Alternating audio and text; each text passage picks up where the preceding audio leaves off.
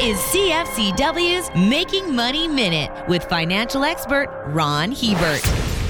If you're spending money renovating your home to provide a suite for a senior or family member with a disability, the Fed is offering a new tax credit to help make things easier. This credit will provide a 15% tax refund on expenses up to $50,000 to a maximum of $7,500. To qualify, the suite must be self-contained and include a separate entrance, bathroom, kitchen, and sleeping area. Additionally, the home being renovated must be inhabited or reasonably expected to be inhabited within 12 months of the renovations being complete. For more information, listen to our Making Money show hosted by Ron Hebert and Gord Whitehead at letsmakemoney.ca or cfcw.com.